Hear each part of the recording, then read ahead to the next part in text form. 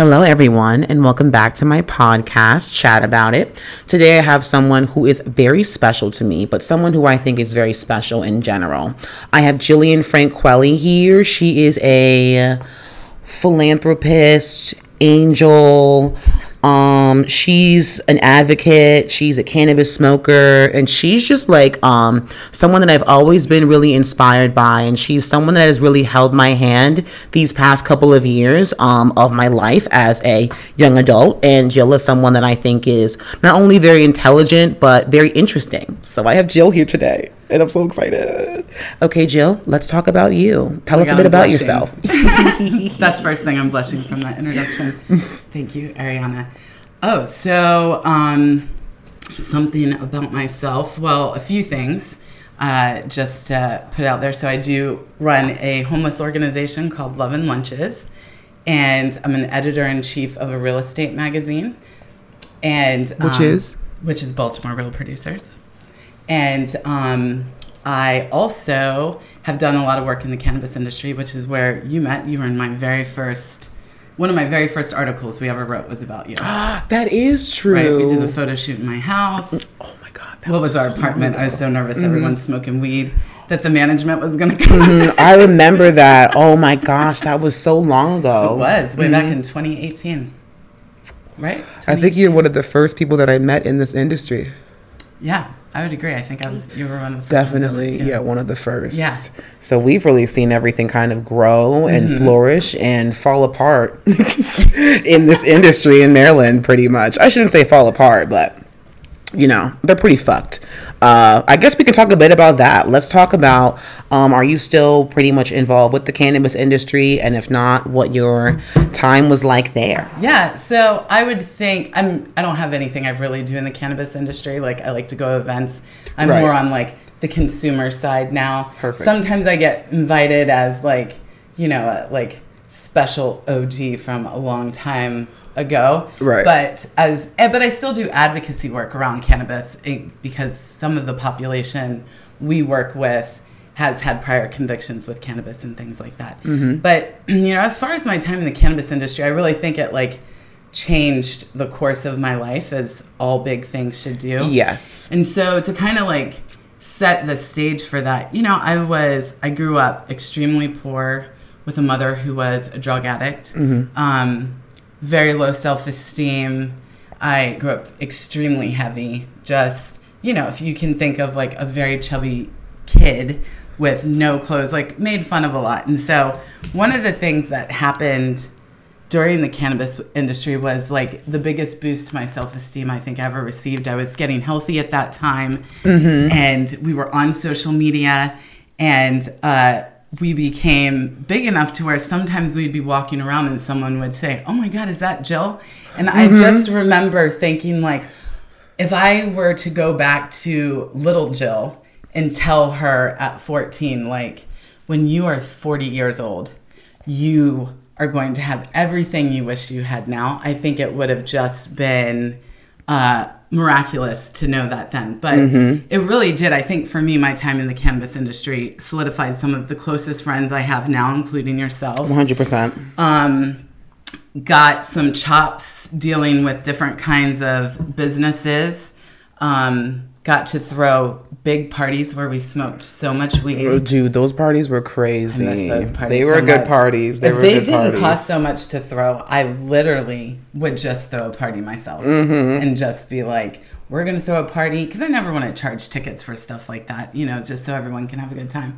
But yeah, I do miss those parties quite a bit. But I think like the relationships and my self-esteem and my sense of who I am after that experience in cannabis is like the best blessing that like came out of that. And I wouldn't even call them parties. They were like gatherings. Like people like came together and like smoked weed. And honestly, most of the people that I met, and I'm like, where did I meet this person? Like, I have no clue. It was at one of those gatherings. So like, yeah, that was really, I feel like, where like the foundation of everything in Maryland cannabis, at least, you know, on a consumer level, like began. We were doing yoga and we were doing all sorts of stuff. Yeah. Ketamine. Dude, that shit was crazy. The writing, like the puff and paints, which I know those are still kind of going on with some other individuals. Yeah. So it's cool to bring in, consuming cannabis around things that we do all the time. And I'll just never forget our launch party when we had 250 people there, and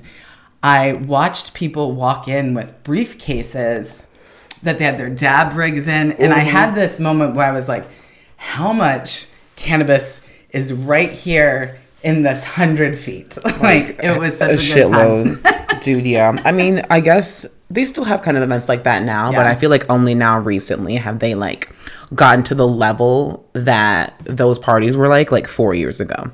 Yeah, we were kind of lucky with timing. That so it's also, you know, it was very easy to start a business when it was the beginning. Literally, because everyone it was wanted the very to spend beginning. money, and all the businesses were still very much like in kind of like that cannabis culture, which isn't so much in the business culture now. And so it was very easy for us to throw big events like that because it was new, right? Yep. Now you can smoke weed wherever you want, really. Like, anywhere. So literally, except for like inside a venue. That is true. But like they don't really give a shit if it's outside. Right. Absolutely. What do you think the cannabis industry has taught you the most professionally? Like, what do you think you took away from it?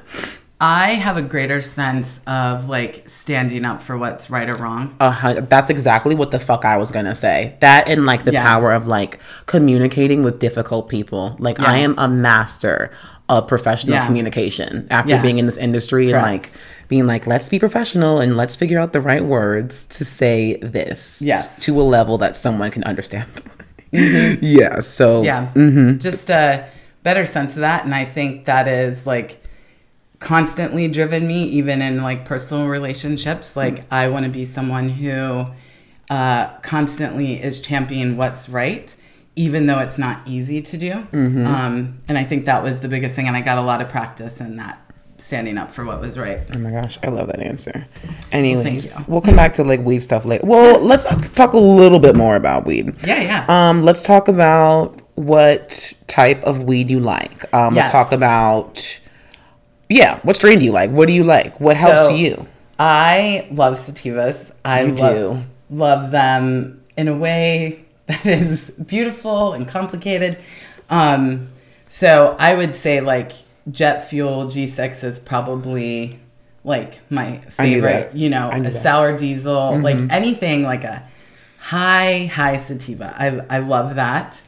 But if we're being honest, if there is a blunt, I'm gonna smoke it. Dude, yeah. So that is Jill smokes like so many blunts. Like I've seen, and it's funny because like you would look at Jill and you would be like, okay, she probably does smoke weed, but like you would never guess like how Jill can smoke weed. Like it's crazy. It's very shocking. Yeah, and I never ever say anything like that, but like definitely Jill's like. I try not to brag. Like I think some people who like black coffee like to brag that they like black coffee. They do. People right. who smoke a lot of weed like to brag about it. So I just like to show people when we're trust all me. together. And we've all seen it, definitely. What's like your favorite drug? Is it weed?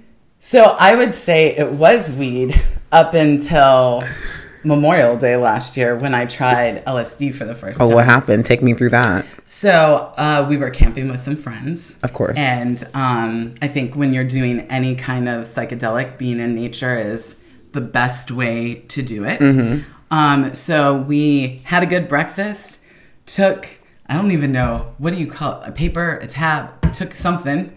Yeah, a tab. Whatever you want to call it. Right. A Whatever. serving. I'm not on the LSD lingo. A serving. And then we went on a hike, and it was the most beautiful hike. And Colleen and I really connected as we were walking. It just, and you know, mushrooms, I feel like you can get the same experience, but mushrooms have some nausea. There's a little more. This was a cleanup, and the down wasn't like specifically horrific. And so, you know, the next day we were all a little like dopamine depleted, and serotonin depleted. So we were all a little like grouchy, but other than that, but I would just say like I will always remember that hike. Like I'll always remember the feelings I had, and it kind of calmed down time. I'm very like fast paced. So to have that moment where I was breathing slow for a second and enjoying like this little leaf that was on the ground was, I think, just a transformative experience to have. So yeah, I would say that is my favorite. Okay. Yeah. Okay. All right, that's fair. Yeah. Acid kind of scares me. Have you done it? Oh yeah, I've done it before. The first time I talked about it on the podcast already, so I won't reiterate it. So that was kind of bad. I had a bad trip outside of that. It wasn't like a bad trip. It was. Yeah. Basically, I had to look within, and I was going through a lot of shit, and it was not scary. It was not appropriate for me to look within. But then I did it again, and it was honestly probably one of my most enjoyable experiences with psychedelics. And I remember I like pretty much, long story short, did like this painting on this detached door, and like me and my friends were just on acid, like painting this big huge door with our fingers for like hours, and like smoking weed, and like I have a picture of it still, and like it's very I'll show it to you afterwards. But it definitely was very beautiful. It was during a snowstorm, like it was really nice. So was your first trip the bad one? Yes. I think there's a key to that. I think you should do acid with someone who's already done it. Oh yeah, that's what I did the first time. All of my friends. Really? Oh yeah, my friends. And they just Okay. Well, scratch that. For everyone else, I mean, I'm gonna be honest. Experienced in it. When I had the bad trip, they did definitely try and calm me down. Okay. They 100% did. Like they really were. They were like, it's all cool, it's all good. But then like, basically, there was like this big like toilet overflow incident that pretty much just like prompted the whole room to face something. So it was a whole thing. If you don't know what I'm talking about, go back and listen to that. Yeah, go back to my podcast about drugs. If you guys don't know what I'm talking about, it's a pretty good story. It's pretty funny. It was funny then. If I'm being honest, it was funny then, but it's even funnier now. But yeah, so okay, I thought you would maybe pick mushrooms, but acid does make sense. Yeah, I mean, I have only done it once, and I think it's something you like. For me, wouldn't play with like regularly. Mushrooms I do much more frequently. No, 100%. Lots of microdosing. How often do you microdose? Probably like a few days out of the month. I will tell you, when I make my little capsules, the first time I ever made them, I was unaware that you could get blasted breathing over powdered mushrooms that I had ground in my coffee grinder and touching it with your bare skin. And I was making all these capsules. 45 minutes into it, I'm like, the capsules wouldn't fit together anymore. I was seeing shit, and I was like, oh my God. And then I Googled it. It's like, no, you need to wear a face mask and gloves because it's like water soluble. So it can go in through your nose. This is funny I as was shit. so blasted from trying to make some and I couldn't be. Like, that was the thing. It was not a time to do that. Joe. So anyway, that's don't hilarious. do that. Or maybe do. You never know. Let's talk about... I've got like a lot of interesting topics. Oh my goodness. I'm just looking at it.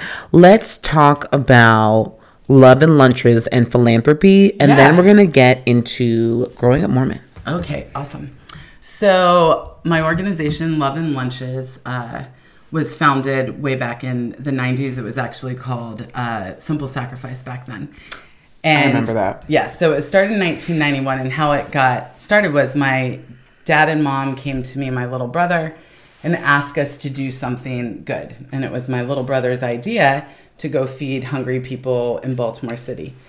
So looking back, what I didn't realize was the lesson of a lifetime my parents were trying to teach me by us doing this. And so we grew up very much like the people we served. We were on welfare. As I mentioned, my mom had an active addiction, which she passed away from in 2004. And so they were teaching us that despite having nothing, we can still help people. And so we, did what we could do. We packed some lunches that week. And we went up into Baltimore City, and it took us 2 hours to give out 5 lunches. We didn't know who we were looking for. We were afraid to offend people. And there was a turning point where we walked up to these 5 gentlemen, and they were splitting one piece of gum. And at 12, I could feel in my body what it meant to have nothing watching that happen. Yeah, that's fucking crazy. And I was definitely changed forever. And so Love and Lunches, at the height of it in the 90s, we were giving away 1,500 lunches in about 10 minutes. And in 1995, we did have to close it down because my mom's addiction was getting worse, and she was getting sick. And so we just kind of stopped it, which was very sad for us. But it was kind of always in my heart that I wanted to relaunch it. And in 2015 on Mother's Day, it was the perfect timing. It was right after the Baltimore uprising. There was so much pain in the city. There was so much hurt. And so I'm like, what? Fuck it. We're going to do it now. And so Colleen, her mom, and a friend of mine all came. We made 20 lunches and drove back to our old places and gave them out. And every Sunday since then, we have delivered lunches to Shot Tower Park. And then it's just expanded over the years where we deliver groceries throughout the week for 40 families. We also can provide rental assistance, sometimes depending on our funds. Ooh. And our whole mission is really twofold. The first is to change the stigma of what it means to live in poverty and to be poor. This is an epidemic in our country, and it is only getting worse. And more people, every Sunday we see more people. And that's not how it's ever been in the last 6 years. Holy shit. I believe it. And really in the last 6 months. 2 Sundays ago was the first Sunday I ever ran out of lunches since the beginning. Oh my God. Because we had so many people there. And so more and more people are facing these things. Like, you know, there's less programs that can supply food to so many people. And so just to change the stigma of that. And the second is to give love. And so we work with a population of people who are extremely judged, who are treated like they're less than, who get spit on, who, you know, are told they're lazy. And that's not ever the story. And so when we go down on Sunday, I think what is very different than our organization, because we have been very consistent. And so we see the same faces all the time, is we spend time with them like they are our friends. And so they have our cell phone, not 11 Lunch's cell phone. They have our personal cell phone. They text us when they have good news. Like last week, we got news that Sam got a job. And so Sam just got out of prison 2 months ago. He now has a job. We were able to get some pants for him to help him along his path. And so to give people connection and love is huge for us. And we, in turn, get that same connection and love from our friends. And so, yeah, it's my most favorite thing that I ever have done, will do, and will continue to do. I feel like it is my absolute calling to feed people. I don't know if that's the Italian in me. I don't know. No, I think it really is your calling. Like, it really is. I 100% agree. Yeah. So it is everything. Okay, so wait. So let's say I want to volunteer, which I do, and the listeners want to volunteer in the Baltimore area. I know we have a lot of local listeners. So what can we do, or what's up? Yeah. So there's a few things you can do. So if it was just one individual and they just wanted to come help on a one-off Sunday, you can message us on any of our like social media platforms, which is just Love and Lunches, or you can email us at loveandlunches@gmail.com. And so that would entail you coming with us on Sunday and making the lunches and delivering them. If you have, what really helps us is individuals who work with groups who are looking to do community service, because they in turn purchase or pay for the groceries for that Sunday and bring the volunteers. And what that allows us to do is keep funds to go and buy more groceries and assist more people on that end. And so, yeah, if anything, we're very flexible, we're small, no one gets paid to do anything. So if you have an idea, email us or DM us, and we'll love to entertain it. We're doing stuff several times a week. Okay. Yeah. Definitely hit up Jill. She's a great person with a great mission. And yeah, you guys have been doing it for a while. Yeah. Yeah. I think it shocks people sometimes how long we do it, 'cause we post about it, but not like continuously. And so when people hear like we're coming up on our 8th anniversary, they're like, wait, what? Yeah, like, seriously. Yeah, we've been doing it for a long time. You guys have been killing it. So yeah, are you doing any other sort of volunteer stuff for philanthropy, or is that take up most of your time? That pretty much takes up every spare moment. No, that's totally that I have. But I do work, like there's a network of organizations like mine that we do help one another out. And so if I need something and, you know, we kind of do an exchange of things, like I have this, can you give me this? And so, and if they need help on projects, I'll do that, but nothing like real consistent. Okay. Well, that's beautiful. I love that. Thanks for letting me talk about it. Of course. Like, I think that shit is so fucking cool. You mentioned growing up. Let's talk a little bit about growing up and the M word, growing up Mormon. Let's talk about it. What was that like? Well, let's let it rip. Let's let it rip. So I think if you were to talk to a lot of like ex-Mormons, they would probably tell very similar stories as what mine is. So my parents were converts to the church, and we just never kind of really fit in. And Mormons can tend to be very judgy about things. And I didn't realize my mom had a drug addiction then, which probably explained a lot of the judginess surrounding like my family. But it is, for my opinion, and I think a lot of people would say this, like it's a cult. And they use very extreme, like, psychological tools to manipulate and to beat you the fuck down. Yeah. I was very thankful that despite my mom having so many problems, the one thing she did was teach me to be able to recognize bullshit when I see bullshit and to make us very strong, so that despite kind of some indoctrination, we were a little bit, me and my brother were a little, like, pulled away from it. But it, you know, I'm looking actually right now for a very specific therapist who's dealt with religious trauma and like leaving a cult, because with all of those things comes a lot of things afterwards. But, you know, they teach, you know, I was taught to be very like meek and mild and, you know, lame. All the girls could sing or they played instruments and everyone was always, you know, it's like this utopian. You may be too young to remember this, but if you remember when the Olympics were in Utah, all people kept saying was like, all the announcers was like, this is the most talented group of people they were able to pull from the opening ceremonies because of the amount of like musical, like all of these things. So like you breed these perfect little kids. And, you know, they go on these missions and, you know, then try to manipulate others into believing into the church. And, you know, you're taught, you know, this was beaten to our family. If we paid more tithing, we wouldn't be poor.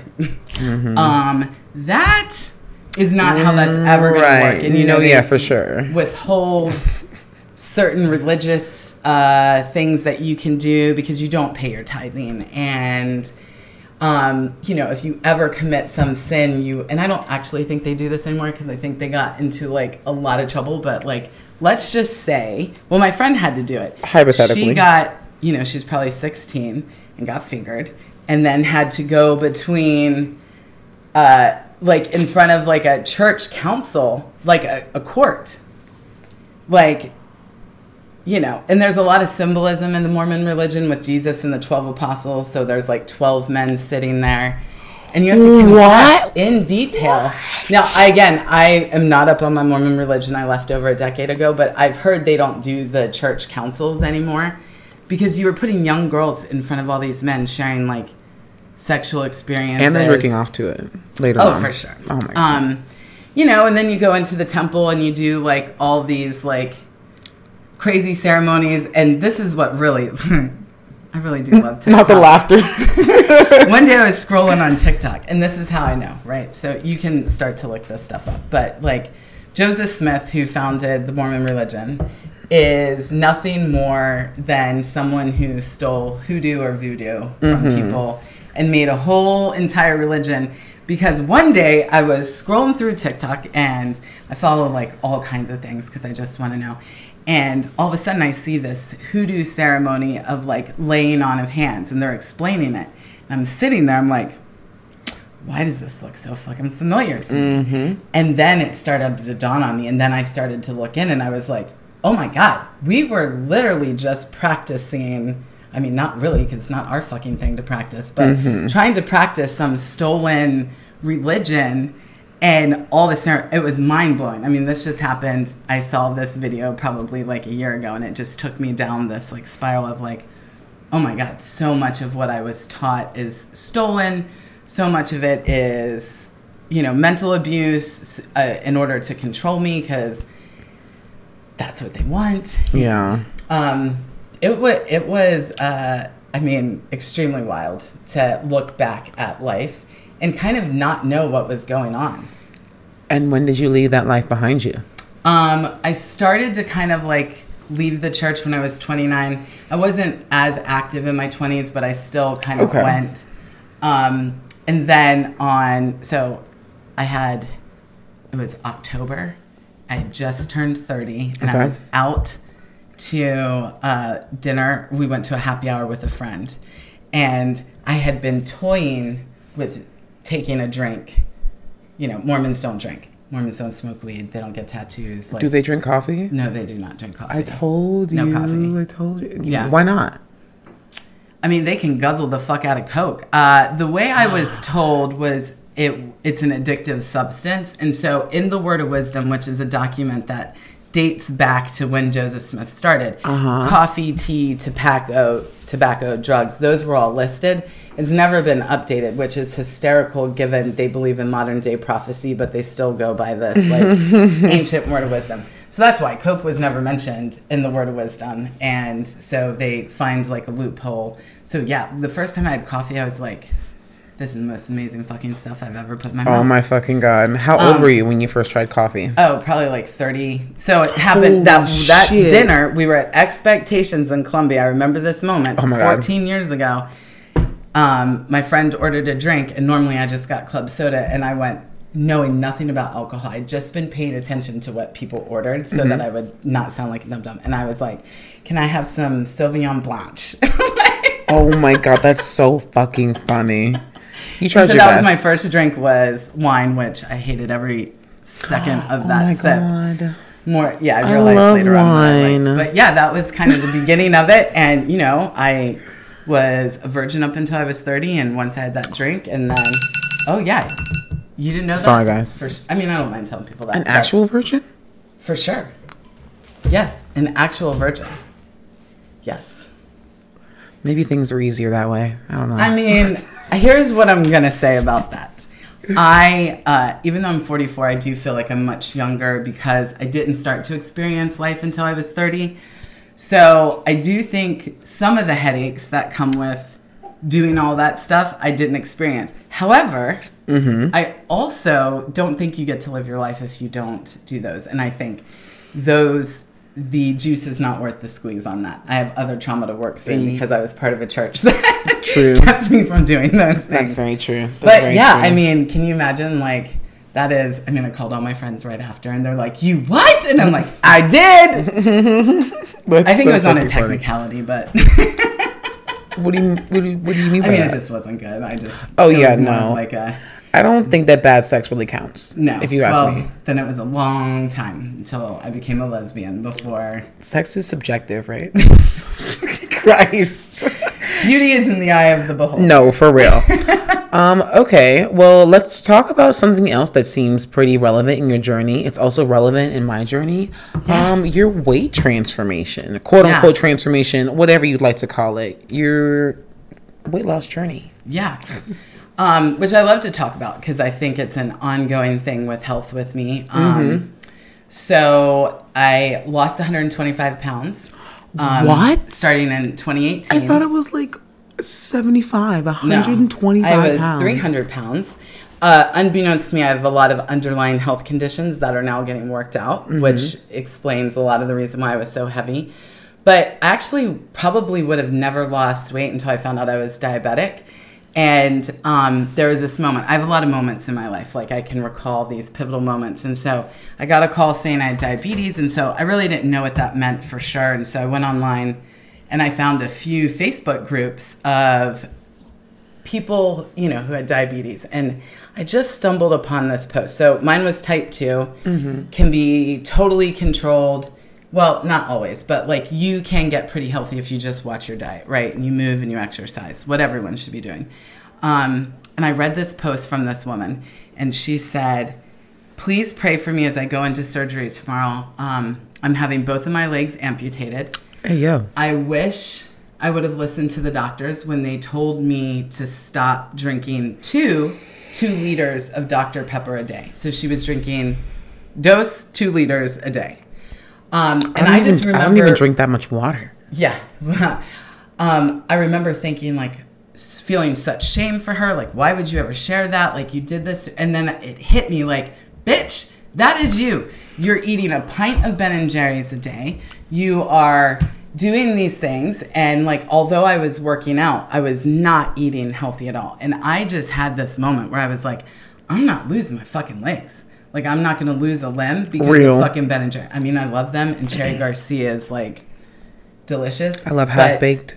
Oh, that's good too. But December 2017, that's the last ice cream I ever had. Because I feel like that's my gateway. Whoa. It's my gateway drug. Can't relate. I know. But I feel like if I did it, I would do that. So over the course of like 3 years, I lost all that weight by literally just eating well and exercising. I've had personal trainers. I've been able to do it on my own.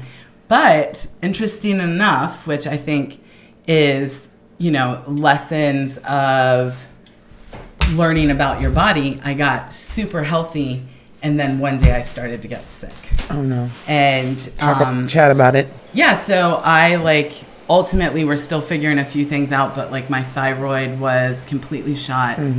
And I started to gain weight back because your thyroid is the gas to the engine. And I experienced some muscular skeletal things going on, and then got like a light diagnosis of MS that I've kind of never believed since the beginning that they've told me that. And so it just kind of taught me, I thought I got thin. By thin I mean I was 175 at my thinnest, but I still for me I like that size. I'm not a super skinny individual. And got super healthy and was working out 7 days a week and swimming, and then all of a sudden, boom, it just knocked all of that out. And so that's taught me, as I'm getting back into things and as we're getting my hormones fixed and figuring out some things with my heart, so much self-love. Because here's the thing I didn't do. And so I think if anyone's ever been heavy, they don't tell you these things. They don't teach you the mind fuck it is to go from being heavy to being thin. And so, although I did it for health, it had such great physical rewards and such attention that you begin to realize, oh my God, people only are treating me this way because I'm thin.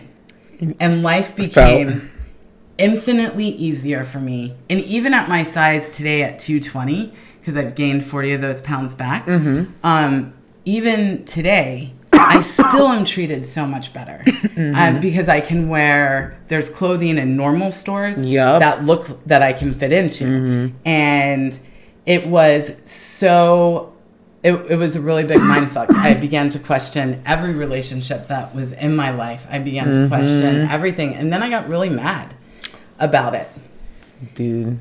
Yeah. Exactly how I felt. Yeah. And then and so now I'm at the place where I'm I just have to be kind to me. I can no longer worry about what others feel and how they perceive me, because it is a battle every day to do the things that I want to do. And so I just kind of had to work really hard on self-love, because it was the feeling good. I was trying to stay thin because I didn't want to be treated bad again. And I can't even tell you the sobbing when I gained the first 20 back. My doctors are like, we're going to get this figured out. I eat vegan. I'm very when they find out how well I eat, they're always shocked by you shouldn't have gained 20 pounds in 2 months. Duh. But that's why I'm here. Yeah. The collapse I had when I went, if I get fat again, people are not going to talk to me. I was panic attack, hyperventilating. And then I just was I got to believe that the people in my life are not like that. And if they are, they will go. I can't go on thinking if I get sick and continue to get sick and get heavy, that life is going to be hard for me again. And will it be? Yes, because finding clothes sucks. And send me up to the third floor in a department store one more fucking time when the big and tall men are with the regular guys shit. It just, so it's been so such a self-love, because that's not what I found by getting thin. And I think people don't tell you that. You will find people like you better. You'll find clothes you love. You'll find you can eat anything you want and people aren't judging you. That's the biggest thing. Like, no one's ever plate checking me ever anymore. Like, it's crazy. You just down shit. Mm-hmm. Like, and no one, I mean, I see all these influencers, these like little thin influencers online, and they're like eating Big Mac after Big Mac. And I'm like, that would be a heavy person sitting there. The hate they would get. Yeah, seriously. Also, I think some of those TikToks aren't real, if I'm being honest. Well, But still, you probably have a better eye for that than I do. Well, your point is still very much relevant and still true. Yeah. So don't even worry about that. Yeah. I like how it sounds like you lost weight for your health and not for vanity. I feel like it was kind of like backwards for me. I lost weight to make more money and to be more sexy. But now I do it to be sexy for me. Still to be sexy, duh. But I just love the way that my body feels and how my life feels when I try and incorporate fitness or any sort of body movement. I'm super into like yoga and hot yoga and shit recently. So just loving up on myself. And the younger you are that you learn that, the better you are later, because this is women's bodies are constantly under attack. And so if it's, not now, it will be later. And you will feel some kind of way about something. And so if you can get more comfortable with that, the younger you are, like that's the battle right there. Because you don't need those things to be happy. Like I was telling my husband, I was like, sometimes I wonder, like, what if they think I'm ugly? Like, what if people think I'm ugly? But then I was like, okay, what if people think I'm ugly? Like, okay, now what? Like, who gives a shit? Like, it doesn't really matter because my life is still pretty sick. So, I love that conversation that we just had. Yeah. It was very, like, affirming. Very healing. I do have another question. Yeah. Do you want to smoke some more weed? Yes. What should we smoke? Do you want to smoke a joint? Do you want to smoke a blunt? Well, I'm thinking I'm going to finish up on this one of... Okay. It is not a sativa. It's Skywalker OG, which is... May I try some? Yes. Lovely.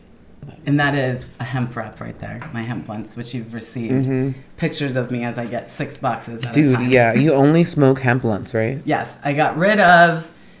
I was made fun of so much in the industry because I would come up with White Owl, White Peach...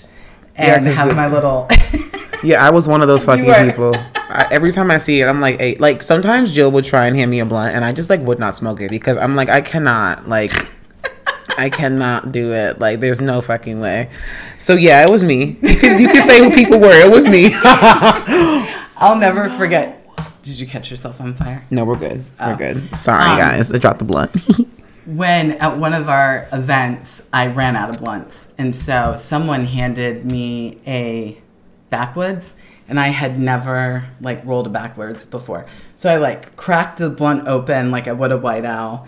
And then, and everyone's watching me, like, some OGs of the cannabis world. We're all sitting there watching me. And you're on trial. Yes. And I, like, roll it together. And when I pick it up, it separates into 2 pieces, and everyone starts laughing. No. They were like, ah. And then that was... So they rolled it for me because I didn't do it right. And that first hit I took off of that, I never smoked backwoods again.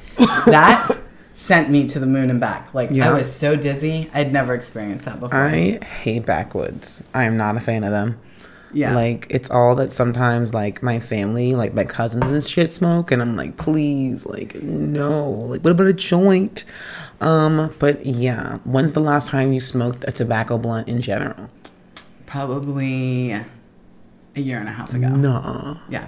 I found these, and they smoke just as well as... What are these? You do these smoke are natty hemp butts.